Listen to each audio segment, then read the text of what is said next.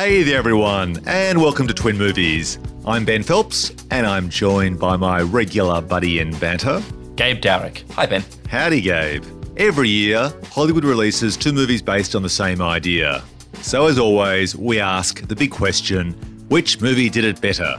Today we'll be reviewing two twin movies about a woman trapped on a plane with a charming man who reveals himself to be a criminal who'll kill her family unless she follows his orders. It's Red Eye versus Flight Plan. Let the flying games begin. Nice. So, as usual, let's kick off this episode with an overview of these twin movies and a flashback to our first encounter with them. On the 19th of August 2005, Red Eye was released. Here's the synopsis from the Internet Movie Database.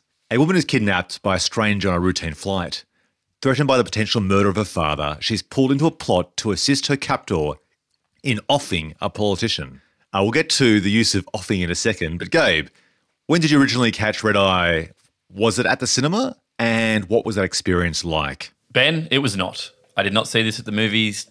I don't think I'd actually sat down and watched the entirety of this film until watching it for this podcast. There was definitely parts of it that I had remembered seeing, but as I scan my memory banks, I recall no such event where I watched it previously in its entirety. So it was a lot of fun to sit down and watch it for this. What about you?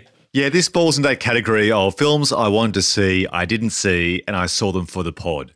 And it's becoming pretty clear that there are three types of movies, three subgenres of twin movies. There's the glory good times in the 90s, late 90s, early 2000s when I was working at the art house cinema, seeing free movies at the adjoining commercial cinema. Category one. Category two are, I guess, these movies, which I always wanted to see. They happened sometime in the 20 years since those movie glory days. And I didn't see them because the reviews were bad, or I noticed they were twin movies at the time and thought, well, one's going to spoil the other. And so I saw neither. The third category is probably where I saw one twin movie. I made a choice. I just doubled down on one of them. And it was either the one with the best reviews or the one that came out first. And these guys fit into that second category where I just watched them in preparation for this film thinking I would enjoy them and love them and watched them actually on video on demand and an old DVD actually. And they were really good. So I'll get into my review in a sec, but why don't we jump across to Flight Plan because it was released a little bit later on the 23rd of September 2005. Here's its synopsis from IMDb. A British woman and her daughter are flying home from Berlin to America. At 30,000 feet, the child vanishes and nobody will admit she was ever on the plane. Gabe, talk me through when and how you first watched Flight Plan. I think I must have watched this on DVD in 2007 or something like that, somewhere in there. I rented it on DVD. Younger listeners, you know, there used to be a thing called a video store where you could buy and exchange money for a disc that contained the movie that you then take away for a couple of days. Maybe return it, maybe not, depending on, maybe you're on holidays somewhere, you just keep the movie. That's up to you. So hang on, this sounds like some sort of library of sorts you speak of. I know. Crazy, isn't it? The disc cases would often be sticky. The discs would often be scratched, but gosh darn if it wasn't a hell of a good time standing there amongst the aisles picking a movie. And that movie I picked that day, that fateful day, sometime between 2005 and maybe 2009, I'm not quite sure, was Flight Plan. And I recall nothing of it. So it was really fun to watch again. It's the joy of some of these movies, right? Even if they actually aren't terrible movies, you get to relive this moment in time which you know you've experienced, but you have no memory of. Yeah, that's right. I kind of had some sort of vague, hazy recollection of maybe how the plot went, but there was enough in there, you know, after 11, 13, whatever, how many years, you're like, oh yeah, sort of, maybe this guy's the bad guy, I think, but you can't really remember. So it was nice. It was very pleasant. And also, and I know we'll talk about this later, these two movies hark back to a bygone era of filmmaking, a bygone era. Oh, yeah. Keep your powder dry, we'll get there. Powder's dry. And I actually, watching these movies, I really miss that era. But we'll get to there. So let's perhaps, before we get to that review, jump into a bit of a history lesson a shallow dive into how these movies came about at the same time. And from my intense research, i.e. a bit of light Googling on my phone, Nice. it appears that there is no connection anyway. In fact, these types of movies are the worst ones to try and get research on because they're not recent enough. They kind of come in that era where it was always before social media. Wikipedia was just sort of kicking up. They're not terrible enough to have a cult following of it's so bad, it's good. They're not good enough to have a cult following of it's so good, it's good. They're just sort of like middling movies. And as a result, it's really hard to find any background as to their origins. So it appears that both these films just came about coincidentally at the same time. They're both original stories, ostensibly. Red Eye was written by Carl Ellsworth, who quite remarkably, given the nature of it being a Hollywood movie, stayed on as the lone screenwriter for the entire duration of the film from pre-production to post-production. Flight Plan was more conventional. It was written originally by Peter A. Dowling, and they brought on Billy Ray after that, who's quite a famous screen doctor and screenwriter and occasional really good director. Gabe, why don't you quickly give our audience who aren't, familiar with the filmmaking process a bit of an explanation as to what a script doctor is? I mean, I guess as the development of the screenplay moves along, studios like to bring in writers to do punch-ups, rewrites. Sometimes they focus sort of exclusively on one thing. Like And what's a punch-up? Like if you're like, we want to bring that certain je ne sais quoi about the around the dialogue or something. It's like we just want to hit the dialogue. We don't want to change the story, but we just need that David Mamet patina over the dialogue. So hey, David, here's $250,000 for a week's work. We're not going to credit you, which is part of the deal. But have at it. Billy Ray is one of those screenwriters. Someone like Carrie Fisher was a very famous script doctor. She did punch-ups on heaps of films, uncredited. Like I said, David Mamet. But, you just bring them in sort of as production looms to just, improve the screenplay in some sort of area. You might have guys like the comedy guy or the action guy or the, whatever. And it's such a part of the process now that it's not frowned upon. Like, it's the pre-production equivalent of doing pickups or reshoots. And what they are is essentially you finish shooting the movie, you then start editing the movie, you realise that you're missing a few scenes, you want to add a few scenes which weren't in the original screenplay to make it a better movie. And so you go back and reshoot some scenes or shoot some new scenes. This is the version before you start shooting while it's still on the page.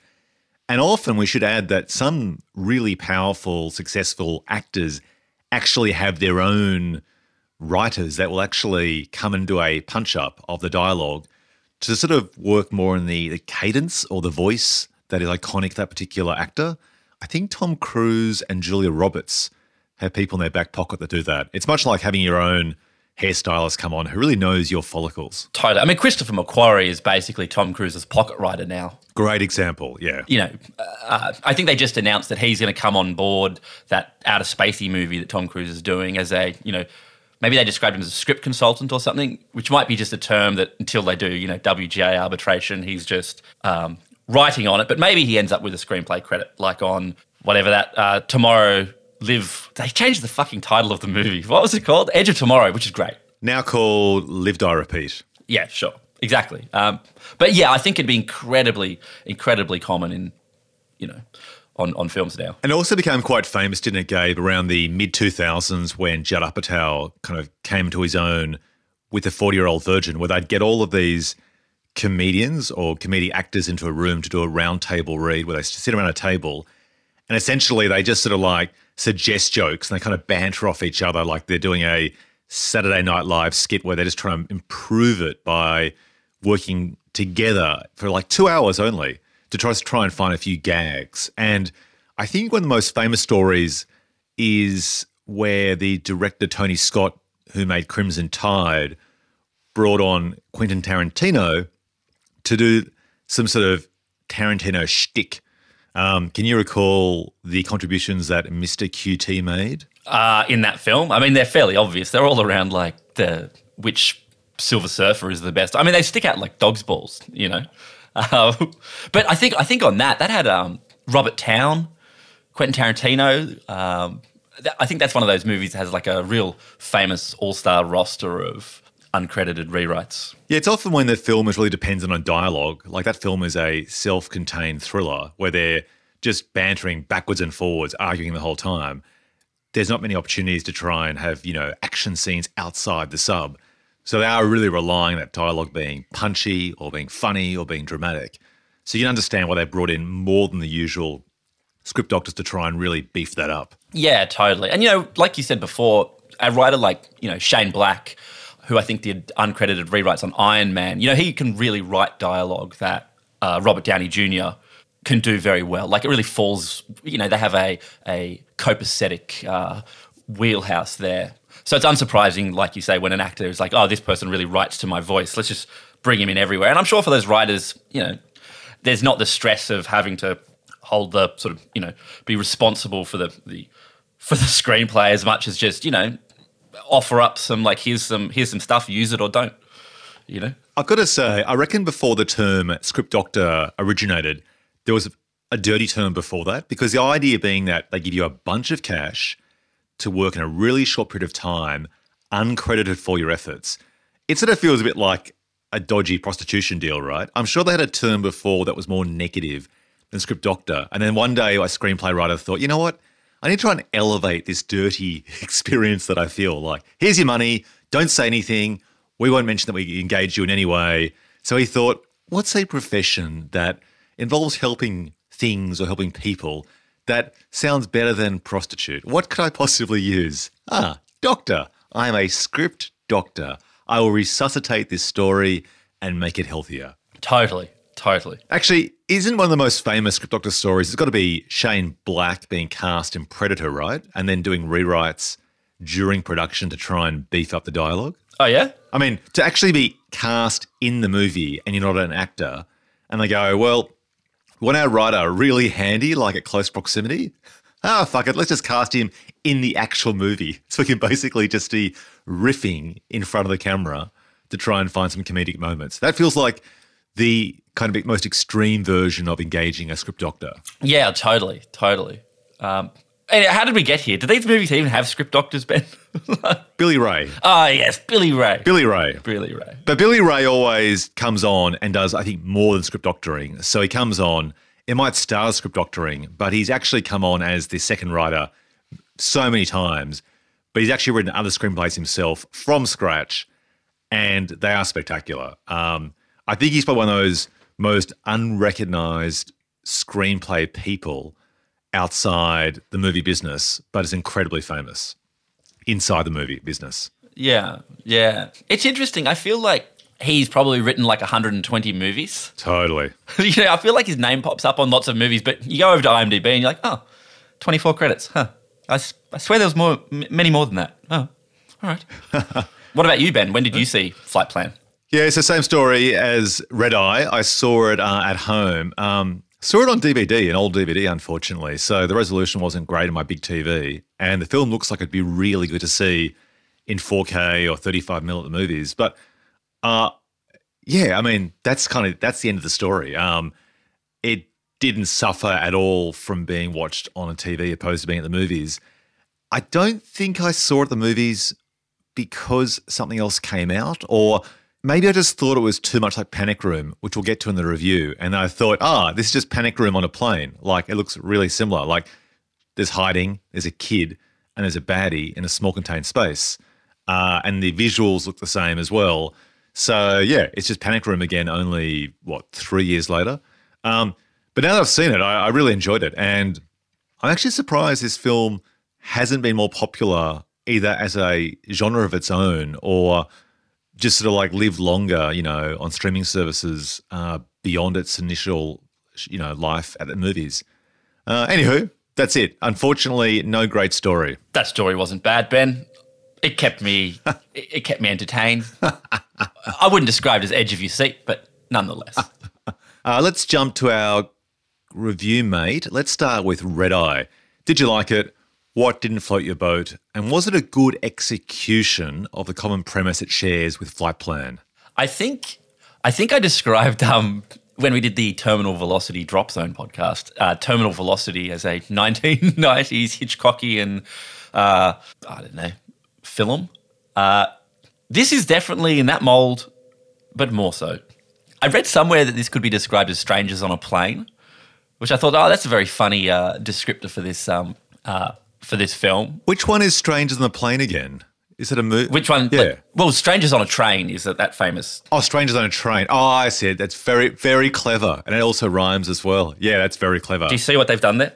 So they've actually replaced the word train with plane. Which happens to rhyme, so it's actually like double bonus points. Crazy. Look, I'm a sucker for this type of mid-budget B-picture. Would you call them high concept? Maybe not. I wouldn't call this high concept as such because I don't think the concept is original enough. No, that's true. It's just a lady being menaced by a guy with a stupid name. But I really like these types of movies. You know, it's not going to change the world. I bet it wasn't the highest grossing film of 2005. But I always have a good time with these sorts of movies. Particularly now you can look back on them as the sorts of movies that just don't really get made by studios. So is it the best version of this type of movie? Is it the best version of a movie where a woman is menaced on a plane? I don't know. Maybe not. But you know, Wes Craven directs it with some panache, and Rachel McAdams is a really great actress. And Cillian? Tell me, Ben, how do I say his name? I think it's Cillian. I only know this because when he became famous Cillian? from the Batman movies, I made an effort to look it up. Right. And his surname is Murphy. Yeah, it's an interesting way. It's a bit like my surname Phelps. The PH together combined actually are pronounced with an F, like phone. Okay. It's a very distinct way of enunciating the word, which I think originates from England.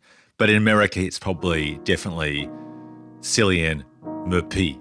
Okay, well, he's very charismatic too. I do like him. Oh, actually, I just realised, is it actually Killian? Oh, maybe. Yeah, it could be Killian. Killian. Sam, if you know the proper enunciation of Killian or Cillian Murphy, just drop it with a beat now.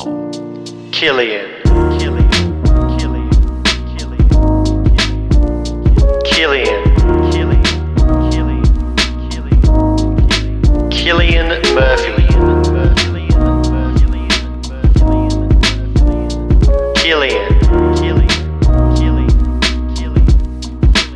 Cillian Murphy. Anyway, mate, back to you. Oh, look, I hope it's Killian. Because that's what he's doing here. He's killing it. Yeah, look, I really like these. Look, I really like this movie. Yeah, I don't know. What about you, Ben? Look, I really enjoyed this movie, and watching both these movies back to back 2 nights in a row just makes my heart ache for seeing a movie at the cinema that isn't a superhero movie. And I don't want to rag on superhero movies for the sake of it, because I think I enjoyed the first 80% of that 10-year Marvel movie run. Like, I was actually there for all those movies. I was there for those DC movies. I think I've actually seen Batman v Superman, the less maligned version, the director's cut, which I quite like. I think I've seen that 3 times. So I'm not anti-superhero movies. Nerd. I know. Gabe, what are your thoughts on Batman v Superman? I like it. And there's a 1 hour and 7-minute podcast, which I think is our shortest podcast yet, on, as a twin movie package, Batman v Superman versus Captain America Civil War. So if you want to hear Gabe express incredible enthusiasm for that particular movie, check it out. Nice. But I really enjoyed this movie more than I expected. I think I didn't see it at the cinema, and it's Red Eye I'm talking about now, because I think I just saw it as like disposable. Like I could just watch it on DVD at home. And now that I've actually seen it most recently, it's like, this is the problem, right? People will now only pay some exorbitant fee of $20 a ticket or whatever, plus if you want to get food or whatever and car parking and babysitting, it adds up to like, $60 per person, to go to a movie to see a roller coaster movie. And you and I, Gabe, have whinged about this on the mic and off the mic with Sam as well beforehand. So then you're in this situation where you find yourself, or I find myself, somewhat perhaps being responsible for the death of the cinema or the death of the mid-budget film aimed at a, over age 20 or over 25 demographic because I didn't show up. This is your fault. Well, that's it. I think I am like Bad Boy Bubby, a famous Australian film where I've taken the cat in a plastic bag and I've accidentally killed it. I didn't mean to. It wasn't intentional. I was just curious to see what it was like to watch a mid-budget thriller at home, and unintentionally, I single-handedly killed cinema. That's a very specific metaphor you've used there, Ben. Yeah. All right. Of our podcast listeners, there's an audience of about 4 people in Melbourne and 3 in Canberra or Sydney who actually have seen that film and get that reference. Yep. But yeah, basically, I don't know. Isn't there like a Charlie Brown thing where he squeezes his dog too hard and the dog says it's a bit too much? Wait, Charlie Brown tried to murder Snoopy? No, I think he just hugged him too much. And I don't think Snoopy stopped breathing, but Snoopy did say it's a bit too strong, like ease up. Wow, that's a dark issue of Charlie Brown when he smothers Snoopy to keep him quiet while the... Yeah, I think Snoopy and Charlie Brown, there was a movie set in World War II and they were hiding from Nazis in a cupboard, and Snoopy started getting the hiccups and he put his mouth around Snoopy's mouth to try and keep him quiet, and tragically he killed him. Wow, that's dark and also weird because that's a human and a dog. Anyway. I thought the weirdest thing there was the dog had hiccups. Nice. I think you're right, though. Like, looking at these movies, they are definitely the sort of thing that probably maybe felt a little taken for granted back then. Exactly, taken for granted. You took the words right out of my mouth, yeah. And, I think it's that thing where people think, oh, why would I see a movie like either of these at the cinema? They have some scale, planes explode, missiles get fired at hotel rooms, but they're not Transformers, But it's a real shame because these movies do benefit from the sort of immersiveness that comes with going to the cinema. Like, I could just watch this on DVD at home. Like, or any genre of movie really that isn't popcorn, spectacular, stupid, large, like romantic comedy, thriller. And I kind of wish I did see these at the movies because, when you watch these types of movies at home, it's very hard for your hand not to slowly creep over to that phone. Just be like, I'm just going to check Twitter just for a sec. And you're looking down your phone and bang, you miss the reveal where it turns out, Australia's own Katie Behan is involved in the plot, or Brian Cox's introduction. It's a real shame. Yeah, it's interesting too because in watching these movies for the podcast, I often have my phone with Google Sheets or Google Docs open on my phone to write down, potential nominees for our awards later on, or any just sort of bullet points about my observations about the movie. Sometimes I even have my laptop there with that kind of big bright screen shining off on the right-hand side next to me. And of course, I will then just legitimately go on there and see an actor and go, oh, that woman or that guy's that guy, a possible nominee for the Stephen Tobolowsky Award on our podcast series.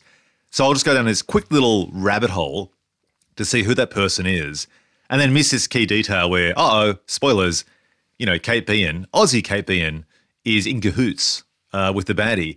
And that would have been a great revelation to have discovered. And that I actually did commit the precise crime you described just then in looking for an award nominee. So in the theatre, you're just locked in your seat and you have to watch it. And this isn't an obvious complaint. Like we always talk about people on their phone looking at Twitter or something whilst watching a movie at home. But it does make you appreciate that when a film is crafted for the movie, particularly a thriller where you've got that suspense very carefully calibrated and often shots without dialogue to reveal something. And if you're looking at your phone, you miss that crucial detail. Like think of that scene where, again, spoilers, you see Jodie Foster's daughter in a quiet scene kind of revealed to be alive. Like if you miss that, you miss a major part of that movie. That's right. It's so easy these days. Look, if you're watching a movie at home, frankly, you can do whatever the fuck you want. Like, if you want to look at your phone while you're watching, that's totally your prerogative or whatever, I'm not here to judge someone's choice. Just don't live tweet the first time you watch The Godfather Part 2 or whatever. That's fucking lame. But this is the exact sort of movie I actually think benefits from going to the cinema that people just don't do because there's not enough popcorn in it, which is a shame, and which is why, Ben, you have graciously taken responsibility for the collapse of the mid-budget studio thriller. So thank you for that. Well, it's funny, right? Because I saw a very similar movie to Flight Plan, Panic Room I mentioned earlier, at the movies. I recall seeing this at an art house cinema in Sydney. Again, David Fincher, one of the best cinematic auteurs around, who crafted a movie that just worked incredibly on the big screen. And I recall vividly, this is like 18 years ago, looking around the cinema and just sort of seeing the light reflecting on people's faces and being totally transfixed by that swooping camera that went a bit over the top in terms of, whizzing around the house to try and show the geography of the space before the drama began, so you knew where everyone was moving around in the movie, whizzing through a coffee cup and so on. I hate it. But well, that was very over the top. I recall the experience though. I don't think it would have felt as immersed had I watched it on my iPhone or small TV at home. And watching Red Eye, I'm thinking, look, this has so many things I like about movies. It's set in one location. We've discussed before the creative challenge for a screenwriter, actually also and a director as well, to tell a story and maintain interest in a limited space. It's obviously very economical to do, and a plane's a great setting because, except for terminal velocity and drop zone, you can't escape the plane. So I like the craft of trying to keep me engaged and to raise the stakes beat by beat in one location. And this film works really well in that regard. I like the meeting of these characters. I like this sort of moment where Cillian Murphy, who's really well cast because he does have a slight creepy vibe, and his eyes are this incredible, I think it's a blue, that it puts you slightly off kilter. I think he's a really good actor to cast in this role. Like, he's not overtly masculine. He's not like dripping in testosterone with, a huge beard. He's quite slight, freckly, sort of, I'd call him attractive, but not, Brad Pitt style, and slightly shy / menacing. So I think he's really well cast in this role.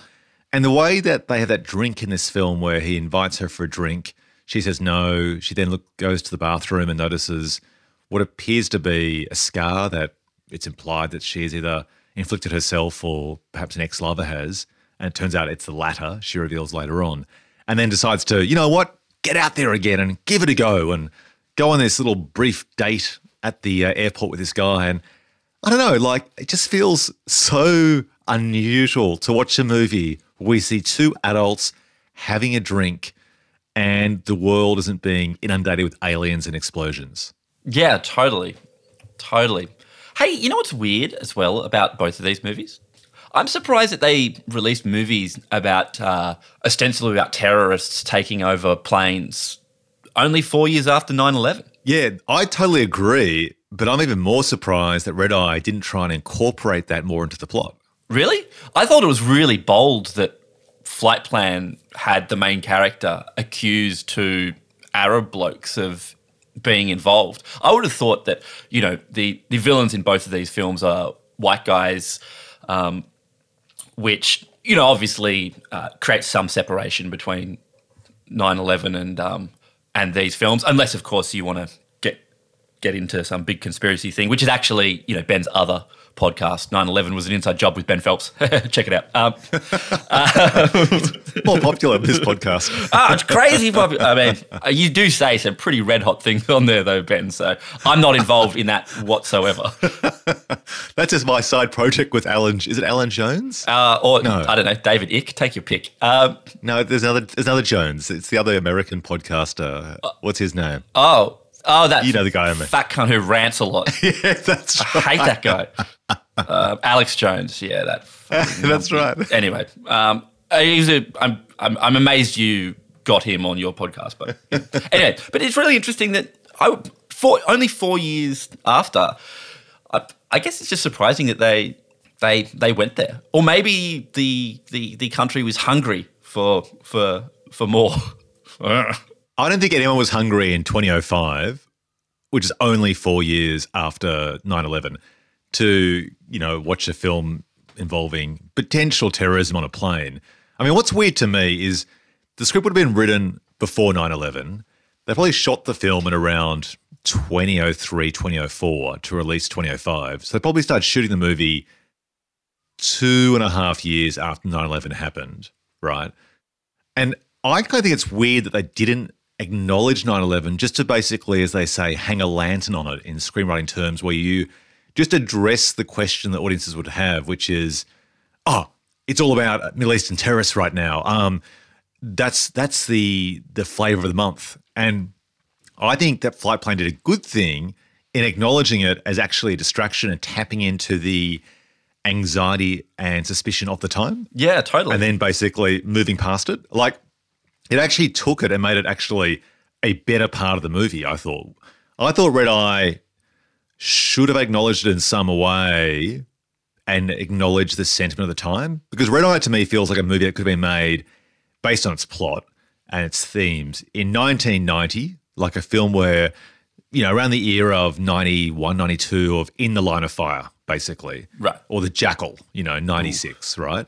Or it could have been made now. But there's no sense in Red Eye as to its time in the immediate wake of 9/11. No, I mean, it could almost just be set on a boat or a train or in a van. Yeah, it's funny you say that because I got the vibes of the Nicole Kidman, Sam Neill, and what's his name, Billy Zane movie, Dead Calm by Philip Noyce, watching this movie. Like, I felt like you had two of the three dynamics from that movie, which I absolutely love, and that's set on a boat. Yeah.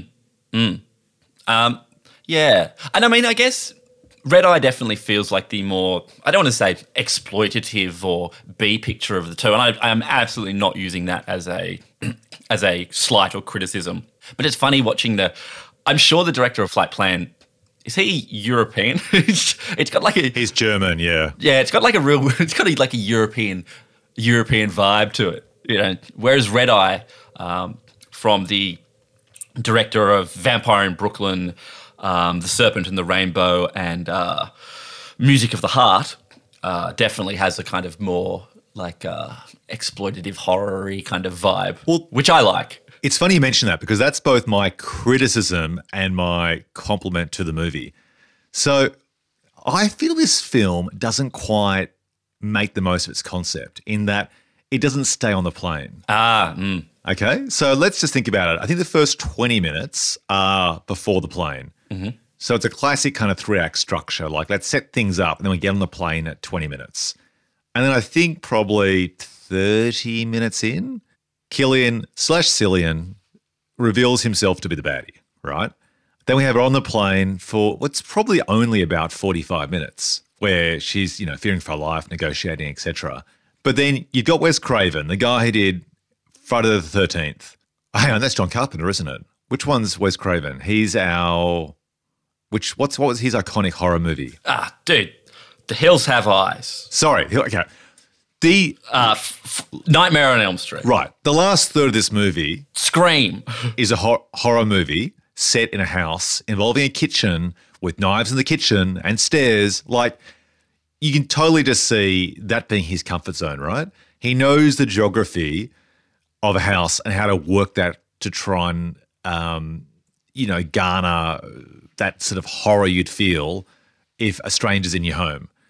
And that's kind of, to me, a shame. Like, I would like to have seen how it works to make the entire movie on the plane. And do you mean not even cut away to the ever so slightly ludicrous stuff where like a missile is fired at the hotel room?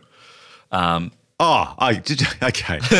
Okay, what's going on there? Actually, I had completely forgotten about that, but just quickly catch our listeners up to that particular subplot. Okay, so basically Killian's character wants Rachel McAdams' character to move what is he? Is he the Secretary of State? Something like that. I thought he was actually a company guy. I couldn't work it out. Oh, is he? Whatever. He's some important bloke.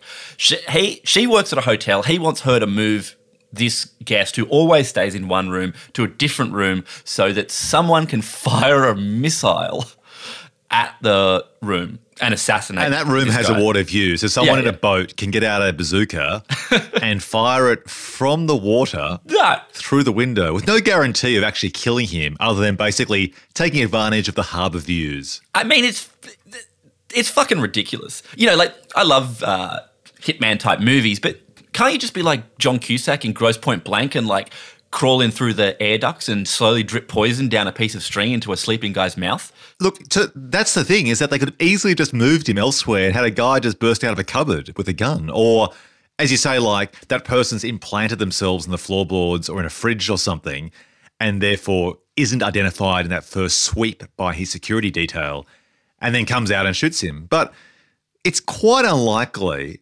that he's going to get killed. When you look at the damage the bazooka does, unless the guy's sunbaking in a pair of Speedos on the balcony or watching TV on the couch, a lot of that apartment isn't destroyed. In fact, they're all in the apartment when the bazooka explodes near the lift, and they're all fine. So it's unnecessarily dramatic and really leading into its B-grade vibe, I think, to go with the bazooka. It's ludicrous. Yeah, it's crazy. ludicrous. Yeah. That being said, that ludicrousness aside, I do quite like how I think both movies have a slight problem, which they rely on a huge amount of coincidence or the right thing happening at the right time for the villain's plan to succeed. But I think Red Eye actually does a better job of having the protagonist try and come up with ways to foil the villain's plans but fail. So, she writes a warning inside a book that she gives to a passenger. She tries to write on the wall of the bathroom. She tries to do all these things, but Killian basically stops her at every turn, which is quite nice. Whereas, without getting too much to flight plan, or like just getting into a little flight plan, there's a whole bunch of bits of flight plan that rely on, when Jodie Foster gets on the plane, another family gets on the plane and they don't notice her daughter because her daughter is ducked below the seat in front of her. Are you telling me that the villain's plan relied on absolutely no one noticing this little girl? Like, all Jodie Foster's daughter had to do to ruin his plan is just stand up or make a noise. Yeah, well, that's a good point. Let's, in that case, switch lanes fully and do our review of Flight Plan.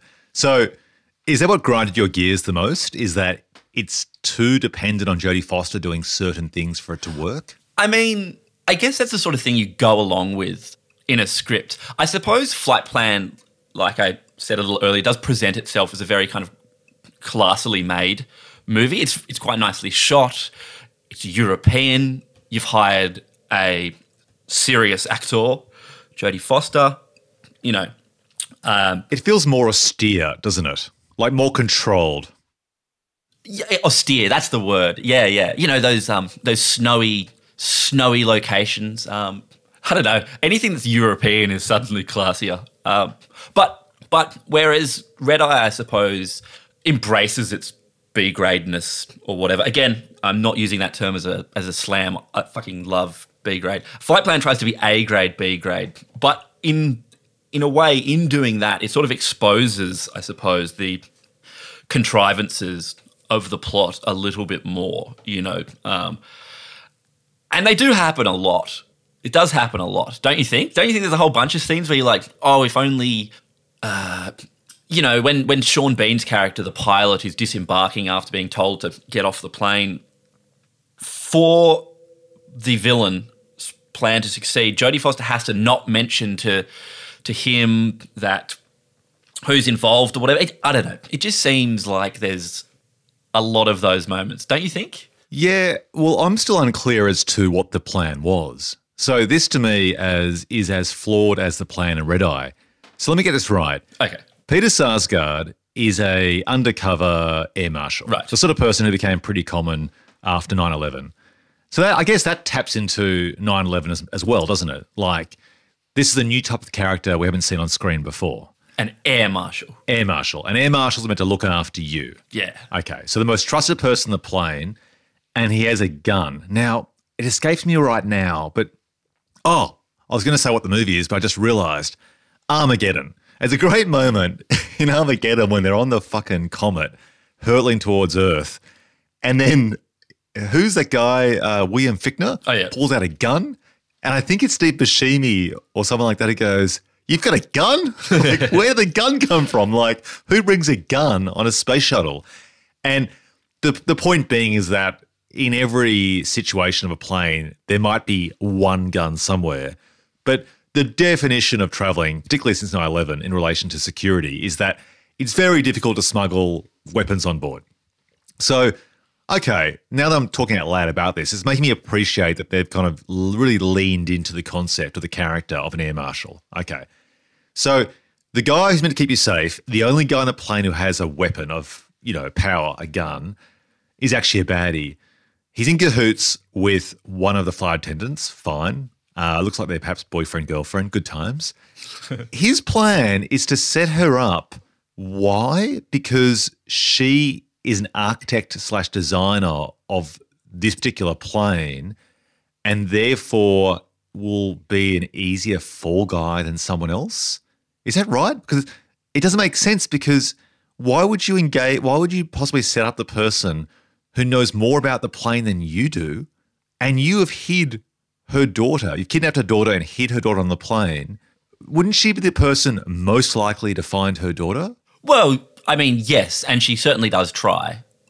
She uses all kinds of fancy plane terminology about aft decks and galleys down below or some shit like that.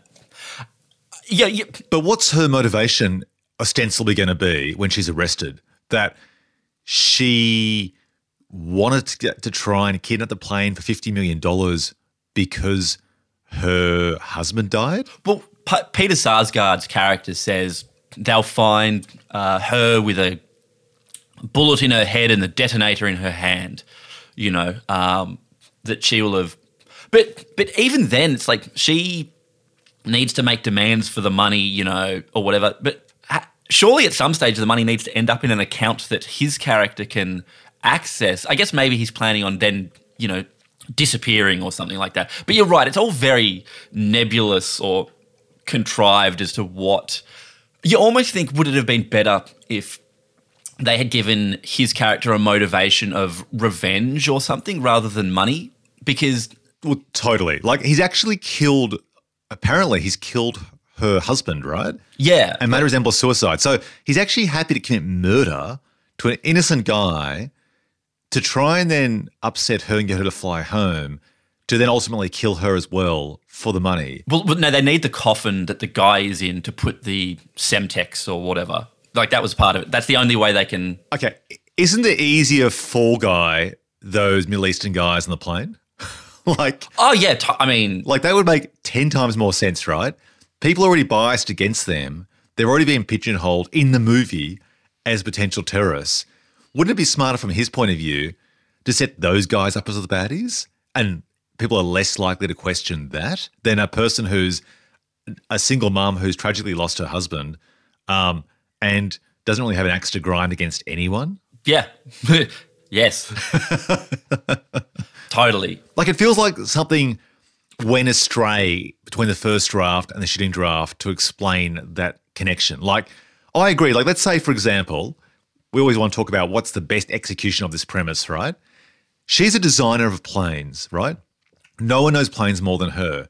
Would it make more sense if there's a terrorist on board the plane and she is to save the day and she's crawling around the space, a bit like in Panic Room, and that's her superpower skill, is that she knows the architecture of this tube flying, 1,000 kilometers an hour through the air, better than the terrorists. And she has to basically, Die Hard style, pick them off one by one. Like, she knows the trapdoors under toilets or above toilets and so on. And it's kind of almost becomes a revenge fantasy thriller. Like, it's like almost Tarantino-esque, like you're stopping the next 9/11 because you've got superpower architect on board. That would seem to take advantage of her skills and a brand new plane that very few people would know the layout of more than this particular concept, because this is a brand new plane they talk about over and over with upstairs, downstairs, and so on. It doesn't seem to be that important, aside from a couple of times she pops through a toilet. Like it's almost the same trapdoor type thing. There's a trapdoor. Like it's like the air vent escape plan of every Die Hard ripoff. Nice, yeah. How big is the plane though? God, I've never been on a plane with a big stairway in it. Yeah, I know. And I guess that's also, to me, a bit of the get out of jail card of this movie is that by calling it a new plane, they can just basically design it any way they like, and you can't really question it because, it's a new plane. Yeah. I would love to have seen if they could somehow do this with a 747. Right. Something like a single level plane, not a plane with a... Well, I think 747s have that upstairs deck for first class, don't they? But it just doesn't have the very grand type of stairwell that we see a guy walking down at some stage. Yeah, it's got like an entryway. It's got like a fountain on board. It's got like a petting zoo. It's too big. You're right, though. I mean, but I have to say, despite us seemingly ragging on these plot holes, inconsistencies, character motivations, it's still a heck of a fun movie. It's a great movie, and it looks fantastic, and I love the idea of any movie which has the person questioning their own sanity. And I guess since this movie's come out, that term gaslighting's become more popular as a term to use, often used to refer to a woman who claims something and a man tells her that, she's insane. He's gaslighting her. It didn't happen. Yeah, totally. and... Didn't happen, no way she remembered. Yeah, and I like it. The problem, of course, is, as you say, you've got to be really careful in laying those puzzle pieces together that they align, because if there's one thing that can go wrong, like one person recognizes that girl, the whole thing falls apart. And that's, I guess, my biggest problem is that really, no one on the plane saw her with her daughter. And I think the movie's trying to make the point that, we're all stuck on our iPhones. And actually, I think now it'd be actually easier to do this story now because people actually are looking at their iPhones the whole time. Whereas back then, I mean, maybe the kids are playing Snake on Dad's Nokia, but nice. People weren't as engaged. Great reference. Yeah. Very 2005. You have the best references, Ben. But I do think you'd actually tell a story more now, and it'd be a critique on the selfishness of society and the fact that people aren't engaged with their present. They're living in their virtual worlds of social media or YouTube, and therefore I think if I saw a 2020 version of this movie and there were enough establishing shots of people on their iPhones, I would actually very much believe that people didn't see this daughter more than I currently do. And it'd be a great commentary on where we are in society right now. But in this movie, you barely see anyone on their iPhone at all. And the only people that seem to have seen the daughter are the other kids, and they're not believed. That's fine because kids often aren't. It just seems too fortunate because I just can't believe that one person didn't see the daughter and said something. I mean, yeah, at one point they radio back. So they radio back to the airport or wherever, and they find out that, actually her daughter is dead. And they're like, Jodie Foster, your daughter is actually dead, And she's like, oh my God, maybe I am crazy. But they would have had to walk through an airport. With security cameras everywhere. Surely exactly. So it's I just kind of wish the plot didn't hinge so hard on that. But yeah, I wish, for example, they had used tricks better than they currently did. There was one example where at the very start of the film, they set up her whisking her daughter into the car and her daughter's hiding under the coat. And they show a security camera there. Do you remember that scene? So the daughter's scared and it's cold outside. And so to get to the car, Jodie Foster takes her under her coat. And it feels like they're setting something up because you only see one person, apparently, go from the house to the car. So that would make sense if they maintain that through the airport or something like that, right? So they try to find security camera footage to verify whether there was a daughter and they can't find any. But they don't even go back to that particular security camera shot. They don't say, we found some security footage outside your house and only you entered that car. They don't even refer to that, which makes me think, well, why did you show that? And she even says, I took my daughter under my jacket. She was scared to get her in the car. But she's not saying that to defend some security footage which they have presented to her. It's odd. It feels like a few pieces are missing. Perhaps they're on the cutting room floor or something. Or there was a subplot where you did have this footage of her in the airport showing her walking there without the daughter, and that explains from the perspective of Sean Bean why it appears the daughter didn't come on the flight. It doesn't seem more as tightly calibrated as it should for a movie that is so dependent on her being gaslighted. Well, again, maybe the trick is you hire a really good actor like Peter Sarsgaard to play the villain and hope that will just, paper over some of those things.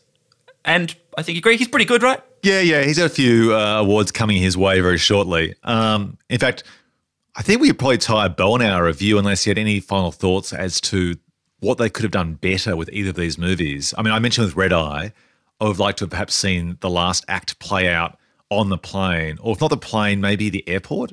So at least it's kind of sort of in that zone still of being around aviation. And I mentioned earlier with Flight Plan, I would have liked to have perhaps had a different motivation for the baddie and perhaps her doing more of her Die Hard shtick. But any final pitches or takes as to how they could have done a better execution of this very similar premise? No, I think I agree with the things you've just said, and would also just reiterate that despite us knocking them, I still had great times with these movies. I just love this kind of movie. And even the things that we've been talking about is almost kind of part of the fun of this type of movie. Like, sometimes you feel like you're ragging on plot holes or something, but in a way, I don't know, that's kind of the joy of these sorts of movies, like saying, oh, well, I would have done it this way. What if you'd just done this? You could have just done that. Like, to extricate myself from the circumstance, I simply would have done this. And I like that about these movies. I think that's part of the thing that makes them interesting. Because they are about a regular person caught up in an extraordinary situation. Yeah, I agree. And you totally nailed it right then. They're ordinary people caught up in an extraordinary situation, unlike, for example, a superhero movie where it doesn't feel like there's any point in saying, well, I would have done this, or, hey, logically, why didn't this happen if that happened? Because the films are so fictional in their concept and they're not grounded that there's no point. There's no point saying, why didn't Fat Thor from that last movie Endgame do so-and-so? Because you're already talking about extraordinary characters or ludicrous characters. So you can't identify as much with their motivations or their plans. Whereas, in this one, everyone can pretend that they are Peter Sarsgaard or Jodie Foster or Sean Bean and how they would react to this movie. And it makes me again appreciate how little I do that these days, because the movies just don't have – the movies often aren't of a genre that actually encourage this fun debate. And I agree. Like, I enjoyed these movies, and the fun part is actually tearing apart the plot holes and so on. But at least the film has a bit of a life beyond watching it, or at least when you're watching it, you kind of like interrogating it. I never interrogate a superhero movie. I just kind of sit back, and it's a pretty passive experience. You're right. It's sort of joyless, that thing. It's like, well, I guess, Thor has super magical powers that can change depending on the movie, whatever. I'm sure he could get himself out of there by some magic lightning shit. But the normal person caught up in extraordinary situations, I'm a sucker for it. I'm a sucker for it, Ben. Actually, it makes me think there's a new film with Russ Crowe coming out, Unhinged, which looks a bit like Changing Lanes meets Falling Down. Tell me more. Maybe that's the thing we've lost at the movies. We talk about popcorn movies, about the roller coaster big ride of spectacle, right? And that's because the characters are as extraordinary as their worlds. Maybe that's just the thing we don't have. That's the genre missing from movies that's gone to TV.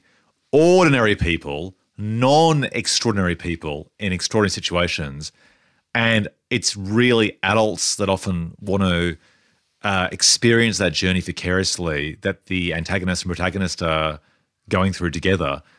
And it's perhaps people who are either – they're after more escapism, and that might be younger people, or you're tired after a big day at work.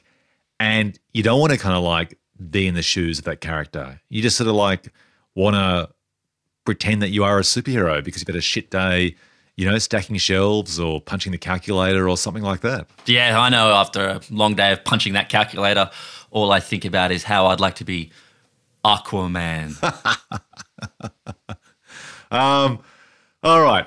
I think we should jump to the awards. What do you say? All right, let's do it. Let's do it real time. Oh, actually, before the awards, let's do a little bit of a quick side trip through trivia. What do you say? Oh, okay. Okay. Let's do that then. Notable similarities. Did you notice in Red Eye that Cillian/Killian Murphy holds the knife like Michael Myers? Well, I don't. Did you get that visual? Not really. Is that like with the blade pointing down? Yeah, it's like a very similar knife. It looks like the poster featuring Michael Myers. I just thought that was a bit of a nod, a bit of a tip to the hat of, to those classic sort of home-based horror movies. Slashes. Yeah. Sure. Yeah. All right, let's go to casting woulda, shoulda, couldas. You're going to like this. Okay. Apparently, Mr. Murphy wanted the role of Jackson so badly, they took a plane, ironic, from England to Hollywood 2 days before his wedding to have lunch with Wes Craven. And then Craven later gave him the part saying that Mr. Murphy's eyes won him over. Ooh, nice. Yeah, dreamy. Now, I've got two casting woulda, shoulda, couldas here that link both films together, and it is the most bizarre combination that you will love or hate. So apparently, Red Eye was originally written for Sean Penn and Robin Wright. Wait, what? Yep, but get this. It gets better. I'm going to jump to Flight Plan and come back again. But Jodie Foster's role was also written for Sean Penn. Wait, what? Yep, and the original name, Kyle, was kept. So I thought it was odd that Jodie Foster's name was Kyle. I actually haven't heard of any women named Kyle. And that is the origin of the name. Wow. Get this, though. 6 degrees of separation, because coincidentally, Penn's role in The Game, the 1997 film directed by David Fincher, was originally intended for Jodie Foster. Oh, yeah, I remember hearing that somewhere. Yeah? Yeah. Wow. So what do you think? Is it a better film? Because apparently Wes Craven actually wanted younger leads. Is it a better film having Sean Penn and Robin Wright? And perhaps Sean Penn's character would actually be threatening the life of Robin Wright's husband, I suspect, instead of her father. I feel having Sean Penn in either of these movies would really strain credibility, because I believe Sean Penn is probably not allowed on planes, because he strikes me as the kind of like corpulent, kind of smoke on board, drink too much, pass out, punch a flight attendant, just be an all-round leathery douchebag. So yeah, it'd be great. It'd be awesome. Well, see, the funny thing is, whenever we talk about what would be a better version of these concepts that these twin movies share, we usually focus on the setup, the plot, right? And sometimes we might do a little bit of a tweak on the motivation or the backstory to the characters. But I don't think we really talk about the age of the characters or flipping the gender as much. And I think there's potentially an even better film of Red Eye, which I really enjoyed anyway, with older characters, and something like, the pitch should be Random Hearts, which I think is that film with Harrison Ford and what's her name? She was in... Kristen Scott Thomas. Yeah, who I love. Like, imagine, say, two middle-aged people who are very attractive, though, like those characters at that time, right, coming aboard this plane, and it'd almost be like someone like Robert Redford, who was older in Indecent Proposal, but someone who's particularly attractive and charming. And they sit together, maybe in business class. Oh, yep. And maybe there's that vibe where Rachel McAdams' character, in this case, she would have been played by Robin Wright, is perhaps considering an affair with this very charming person. Because if you think about it, right, you're in business class, you're enjoying essentially a restaurant, 2-star, 2-hat meal. You're getting alcohol, which is probably hitting you harder because you're 30,000 feet up. And you've got a captive audience next to you, excuse the pun. So it's like being on a date of sorts, right? Except you're not facing each other, so it's not quite confronting. But, those little elbows could nudge each other. Nice. And it'd be quite easy that if you're going on a plane, you often think I'm on a holiday or I'm between jobs from one, work day to the next, I'll enjoy a glass or two. Particularly if you sort of start off in the business class lounge before, it's all free. And then perhaps she's thinking this is going the way of an affair. And we, the audience, also think that's a possibility. That's like, we think that's the movie, right? This could be basically the affair movie. And then the other character, like Sean Penn or Mr. Murphy's character, then reveals what his actual motivation is. And suddenly, the person that she was considering cheating on, she now wants to do everything in her power to save. Oh, nice. I like that, Ben. That's very good. Very good. I particularly like that idea of having someone who ostensibly rarely, if ever, plays villains, you know. Sort of like when Harrison Ford played the bad guy, spoiler, in What Lies Beneath. You're like, what? He's the villain? No, not Harrison Ford. Not Mr. Ford. No, but I guess with Sean Penn, you'd be like, yeah, he could well be the villain. I can't imagine a flight plan with Sean Penn. I can't imagine Sean Penn crawling around through the plane ducts and stuff like that, you know. Well, maybe that's the sexist thing about Flight Plan, right? Is that you could have easily have done the Die Hard version of Flight Plan with a male lead crawling around ducts. But when it's a female lead, they go, oh, no, we'll have a gaslighted instead. Yeah, but I think that works for it. You're much more easy to brush off the, concerns, or it's more believable that people just sort of brush off this woman's concerns. Whereas, Sean Bean's character, the pilot, might have taken the character maybe more seriously, because of a kind of pre-existing sexist attitude or whatever, if it was a man demanding answers. You know what I mean? So I think that actually works for Flight Plan. No, I agree. I guess I think you could have actually had more crawling around in Flight Plan. Let's put a little marker. You're a big duct guy. You just love a duct. Like my ducks. Let's put a little flag, a pin in it to discuss in our pitch later on. All right. Whether a sequel to Flight Plan could be a Die Hard movie. Okay. We'll get back to that. As for the other contenders in the casting woulda, shoulda, couldas, apparently the role that Rachel McAdams played was also going to be possibly played by Rachel Weisz, Amanda Peet, Neve Campbell, Jennifer Connelly, or Claire Danes. Would you trade in your McAdams for any of them? No, she's great, Rachel McAdams. Yeah, she's awesome. She's got real versatility as an actress. I love Rachel Weisz, though. Rachel Weisz, I really love. I think Rachel Weisz and Jennifer Connelly could have been great in this role, but I thought McAdams nailed it. Yeah, no, McAdams. Okay, get this then. Actors that were considered for the role played by Mr. Murphy. Get this. Oh, this is gold. Okay. John Travolta. What? Nicolas Cage. What? Kevin Bacon. Yeah, maybe. Willem Dafoe. No. Michael Pitt. Yeah, okay, maybe. John Malkovich. What the fuck? That's just too easy, that one. Edward Norton. Yeah, I can sort of believe that. And Ray Liotta. No, I mean, the thing about Ray Liotta, John Malkovich, John Travolta, and Nicolas Cage is there's no universe where I believe any of those guys sitting down next to Rachel McAdams on a plane that she'd be like, 55-year-old. You'd just be like, John Travolta, who's this lecherous cunt wearing a bad wig? No, you'd have cast Rachel Weisz or Jennifer Connelly opposite those older actors, I think, to make it less sleazy. Sure. I guess that's maybe more like in the universe of the movie you were pitching. Yeah, you got to age everyone up or whatever. Or you have Michael Pitt and Rachel Weisz. Maybe. Ray Liotta. So she's considering an affair with the younger guy who's kind of being flirty. Ray Liotta already did this movie, though. It was called Turbulence. Check it out. Oh, I don't think I can. Dude, it's great. He plays like a romantic serial killer who eventually kills everyone on board the plane. It's really good. Really? Oh, wow. Okay. It was back when Ray Liotta had that period of like sexiness. It was a very small window. I don't know. Women seem to be like as if Ray Liotta isn't out there still capitalizing on his Goodfellas cachet by banging his way through 56-year-old New Jersey women at the moment. I can guarantee you right now. He's like Mickey Rourke in The Wrestler, just taking home any old bint.